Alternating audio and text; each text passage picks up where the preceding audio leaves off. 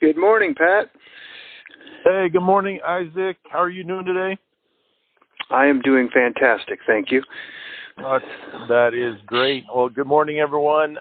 It's Pat Lynn and Isaac Johnson. We're your hosts for Take the Word for It, and we're super excited to have you here with us today. We took the week off last week for Labor Day weekend. I know I had a blast with my family. We went to the Ellensburg Rodeo, the biggest rodeo on Labor Day in the United States, so that was pretty fun. Isaac, what do people do for Labor Day in Alaska? Well, it's a little different up here because for Labor Day, it's kind of like usually the last day of the fair. So that happened, and the weather was nice, and then also everybody's kind of like the last day of summer unofficially. So everybody goes out of town or goes to the fair. So we went shopping and kind of got school supplies, and it was awesome. There was just no one in the stores. They still have all the same sales, but it was just kind of like, this was great. So we went out to lunch and just kind of did a family day, and it was really nice. So that's awesome. That's good to hear. Well, let me start us with a word of prayer here. We don't normally do that, but we want to lean on the word and just thinking maybe this morning we could pray. So, Heavenly Father, we just thank you for being with us today for our conversation. And as we're going to talk about how to turn conflict into a win-win scenario.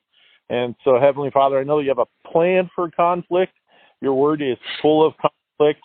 We learned last week that it is a gift that you can actually use to bring out hidden things, Lord, bring things to the surface. And then, it helps build relationships when you learn how to solve those things. And so today we want to talk, Father, about how can we do conflict in a way that honors you and helps the people that are involved in it.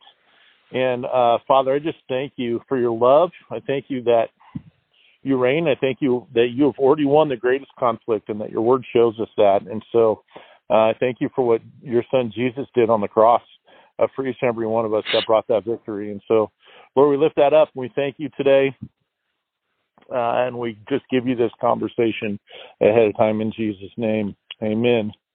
Amen. Isaac, this is just kind of one of the questions that we have to, for today as we're talking about how we turn conflict into a win-win. If conflict, as we discovered in our last thing, is a tool that can be used to bring all these things to the surface and to show us good things, why are so many, and maybe I'll just ask you this, why are so many, or the question we want to get to is, why are so many relationships and marriages ruined by conflict? Because I think, people, first of all, don't understand it. And then the rest of it, the other part is that so many of us have grown up in environments where conflict was done poorly, whether we were yelled at, we were belittled, just treated hurtfully. And so we already have a predisposition towards conflict as human beings that sees it as a negative thing. And so I think marriage, of course, just draws that out, and you're stuck with this person for life.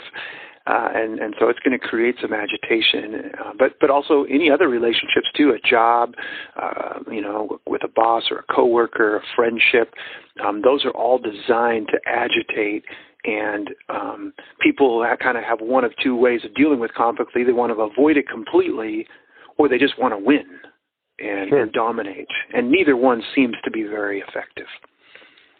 Yeah, I have to be honest that I am a win and dominate kind of person just at my flesh level. Growing up, it was physically easy for me to do in most scenarios because I'm a large guy. Was like 6'4" in 7th grade, so wow. It was like an easy thing. And then unfortunately, I went there. With my mouth, I would just start intimidating people or talking trash, I guess is what you would call it, with my mouth. And then when I met Jesus just, there was something about the Holy Spirit in me when I gave my life to the Lord at 19 years old, and the Lord was like, hey, this needs to change. And I think what's funny about that, though, is I think I may have gone to the complete opposite end of it naturally, just not wanting to have conflict at all. And I certainly see both of those in my marriage and in relationships, time when I'll pester people, or most of the time, if it happens to be with my wife, I just try to run from it. And you're saying neither one of those are good strategies. Unfortunately, no. Okay. Yep. Okay. Well, the Word says a ton about conflict, and if you know the Scriptures, you know that conflict existed from the very beginning. Right? You have Satan coming to Adam and Eve at the very beginning and trying to introduce doubt and change, their trust in the Lord, and then you have when the Lord confronts them about it, Adam throws Eve under the bus, and you have probably, I would assume, a conflict about that arose from the very beginning. In our world, on big stages, yesterday was 21 years of 9/11, the anniversary of 9/11. Right. Do you remember where you were when 9/11 happened, Isaac?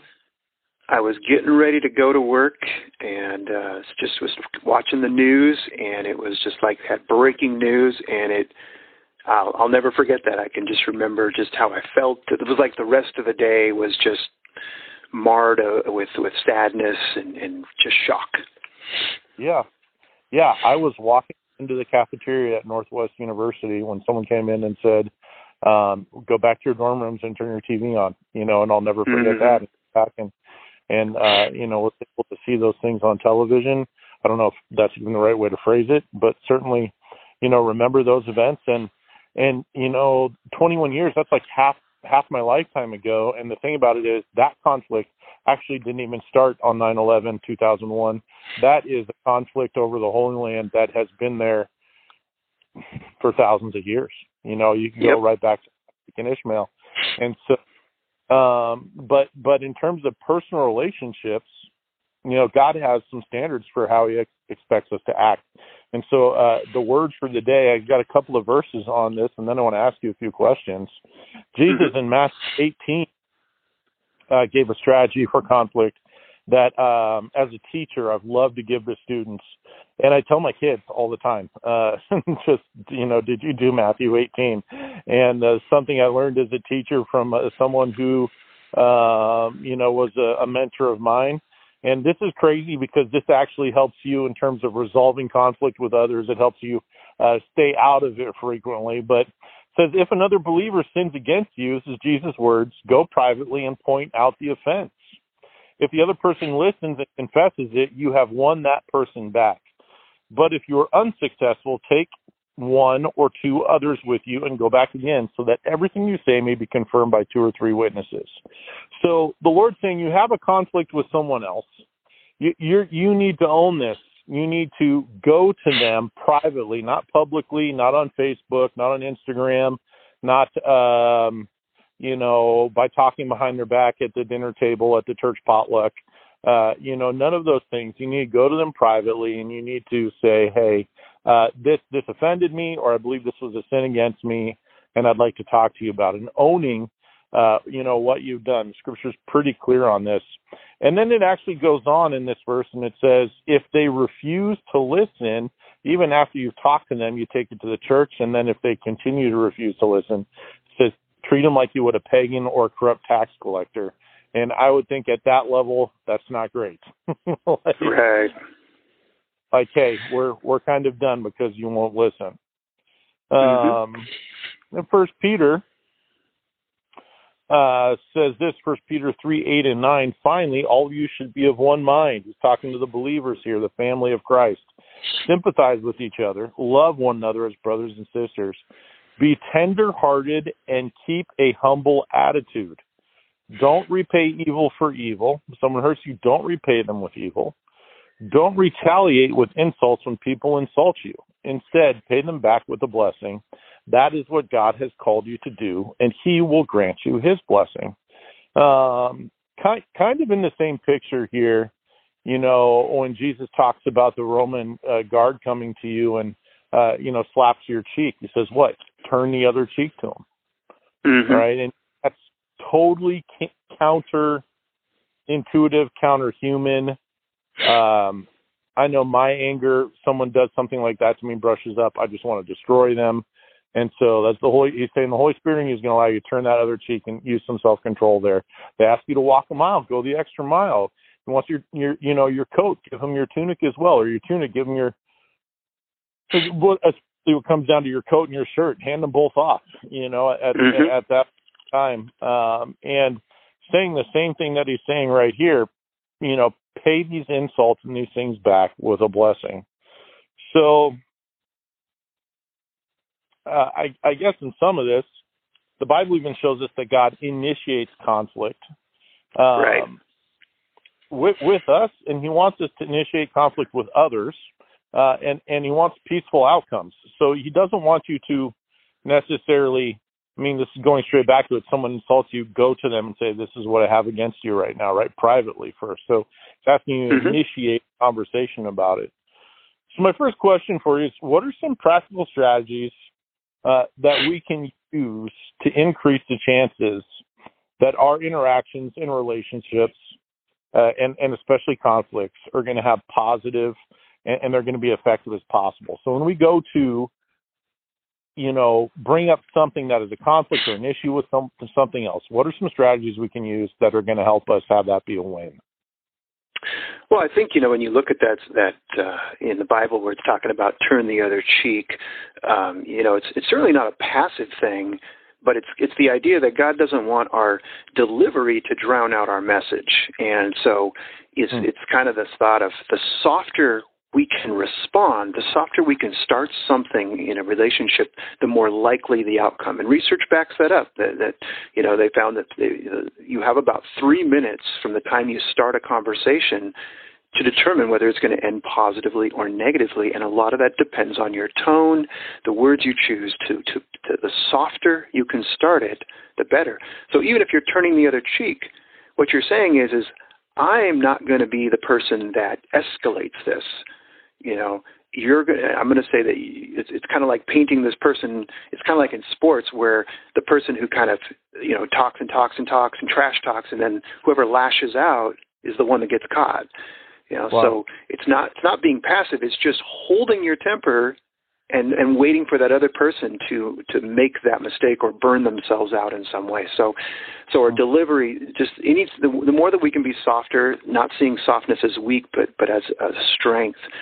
And then a couple other things too. I think it's really important to avoid all or nothing words like always or never that Sure. They paint you in a corner or they paint the other person in a corner. If I say, like when your spouse or somebody, you never do this, right? Or something like that. Okay. Yeah. I used to tell my wife, I probably accidentally get it right once in a while, So to say I never do it, I don't know. You got to have some video evidence there. But the moment I say that or she says that, it's kind of like, what's the point of even going any further? Because if I always do it wrong, I never, then it's like, what are we going to talk about? There's nowhere to go with that. And then the other part too that I think is important, that we hear this a lot, but we don't really hear it. And it's just listen. Just practical things like, don't give your opinion unless it's asked for. We love to give our opinion. That's just but a lot of times we're listening and trying to think about what we want to say next, and it feels disrespectful to the other person. And so we want to ask clarifying questions. People love to be heard and understood, and when we can do that in a conflict, it diffuses that person in marriage or friendships, and it's like when somebody feels cared for, they feel like you're really trying to hear what they have to say, they're going to be more likely to want to hear what you have to say. And so it creates a good foundation of respect there. So I just think if we can kind of follow some of those strategies, that softness, and the other part is just really trying to make sure that you assume the best with people. Most of the time, they're not your enemy. Wow. If it's a friend, like if it's a marriage, you're going to be sleeping with that person tonight. So you probably want to be careful, like practically. And then with friendships or coworkers, it's like, if I go into it, I just want to say things like, hey, I'm sure you didn't mean to do it this way. I'm sure that that's not what you meant to say. This is just how it affected me. And that if we can have that perspective, I try to do that all the time. Like, they're not my enemy. Yep. Until they have to be. I mean, that's the last resort. Like when it talks about in Matthew, the last resort is to finally make them your enemy. But up until that point, you assume the best. Right. That's crazy because automatically, I feel like automatically in our flesh, we go to the idea when we've been hurt that someone did it on purpose. Like instantly, they did that on purpose. They meant to hurt me, and then we're right back at them.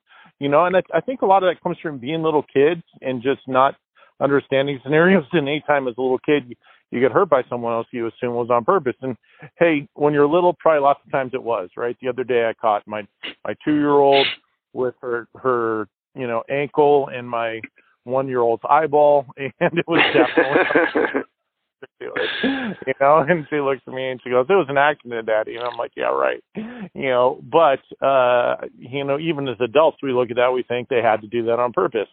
And that's also why things like text messages and forms of communication where you're not actually talking to someone are so hard, because someone can insult you, through a text or an email. When you're hearing it, or reading it, it can be insulting, and that's not how they meant it at all. And so just clarifying that what the person said was, actually deliberate. And I like the way that you said it, just saying, "Hey, I'm sure you didn't mean to do this way," or trying to be, in biblical terms, I'll say me. And, crazy thought. Matthew 5:5 says, "Blessed are the meek, for they will inherit the earth." And one of the Beatitudes is Jesus in the Sermon on the Mount. And we think of meekness as weakness in our culture, like, well, someone who's small and frail and weak and can't do things. And if you look it up in Webster's dictionary, it actually pretty similar to that, and most things are pretty similar to that. But in the Greek, to be meek was actually a picture of like a horse that is bridled. So something that's powerful and strong and capable, but controlled enough to act with purpose. And so having the strength to act in a way that maybe you shouldn't, but you want to, but having the self-control to know that that's not the right thing to do. And certainly that plays into conflict. Yes. Okay. So my second question is this then: how do we deal with someone who seems to be combative or just antagonistic and is always wanting to fight? I'm sure we all have someone in our lives that you get around them and you can't help but say something mean. You just want to pick a fight with them, or they want to pick a fight with you, right? How do you deal with that?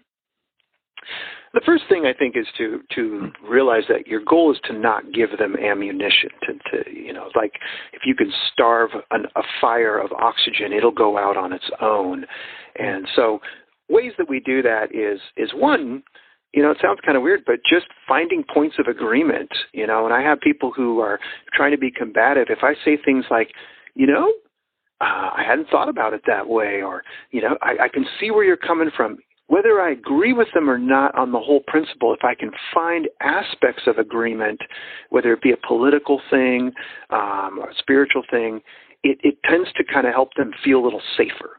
And so that's one area that I think we can do. And then the other one is just don't refute stupid. So a lot of times we try to be argumentative back and being able to just have the common sense sometimes to go, I'm not going to change their mind on this.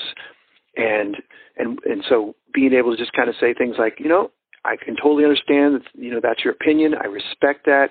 I don't think I'm going to change your mind on that. It doesn't sound like you're going to change my mind on that, but I still want to have a relationship with you. Or saying things like, well, I can't really tell you any different. If that's how you see it, that's how you see it. So you're kind of like deflecting, you're putting it back on that person. But when we try to argue our point, it just motivates them to want to argue there's even more. And so it's really just about thinking of ways to diffuse, take the energy out of them. It's kind of like judo, but emotionally. And so, but one of the, I find that a lot of ways, if I can find a place of agreement with somebody, it just really helps them calm down. Sure. Sure. So let me ask you this then: is agreement and resolution the same thing? Like, if I can agree with someone and to have resolution, are those equal? No, that is a mistaken belief. I work with a lot of couples who think we just can't come to an agreement, and yet we want to have resolution.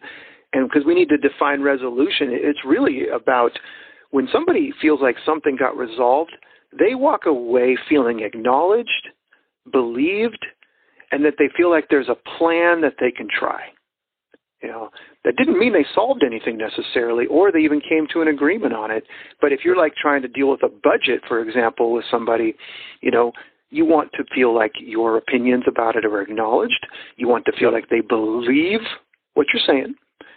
And then you want to feel like you both walked away where you're going to try something. You know, we're going to agree to try something. And that feels, so that feels like you resolved it, even though you didn't agree on it. Sometimes agreement and resolution can be the same thing, but often they are not. And research shows, too, that most relationships will have 60-70% of issues that you'll never get resolved. But that doesn't mean, you know, in the sense that you will come to an agreement, but it doesn't mean you can't feel good about the way you're handling them. 60 to 70%. That's depressing news to me. But if I think about it, I think you're right. You know, when you come to a resolution on something you can move forward in, even though the entire issue may not be resolved, it might just be left. You're definitely feeling better about how things are going and able to walk away from something, you know, feeling good and feeling better about your relationship. So it's almost like being able to set down that piece of an argument for the greater good of your relationship. Is that what you're saying?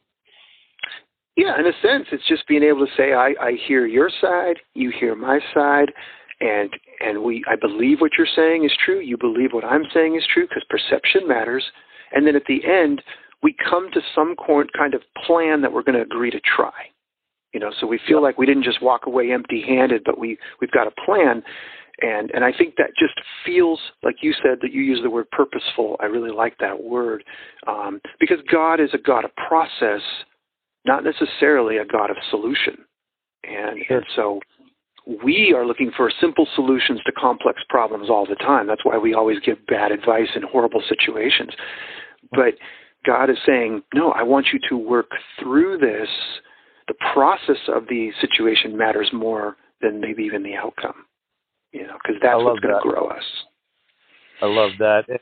We always say that God wants the growth that takes the longest and produces the most fruit. So if you are working in your relationship towards resolution and growth, certainly through conflict, you're going to see fruit that's going to come out of that, because that's going to be something that you can remember. You can look back at it.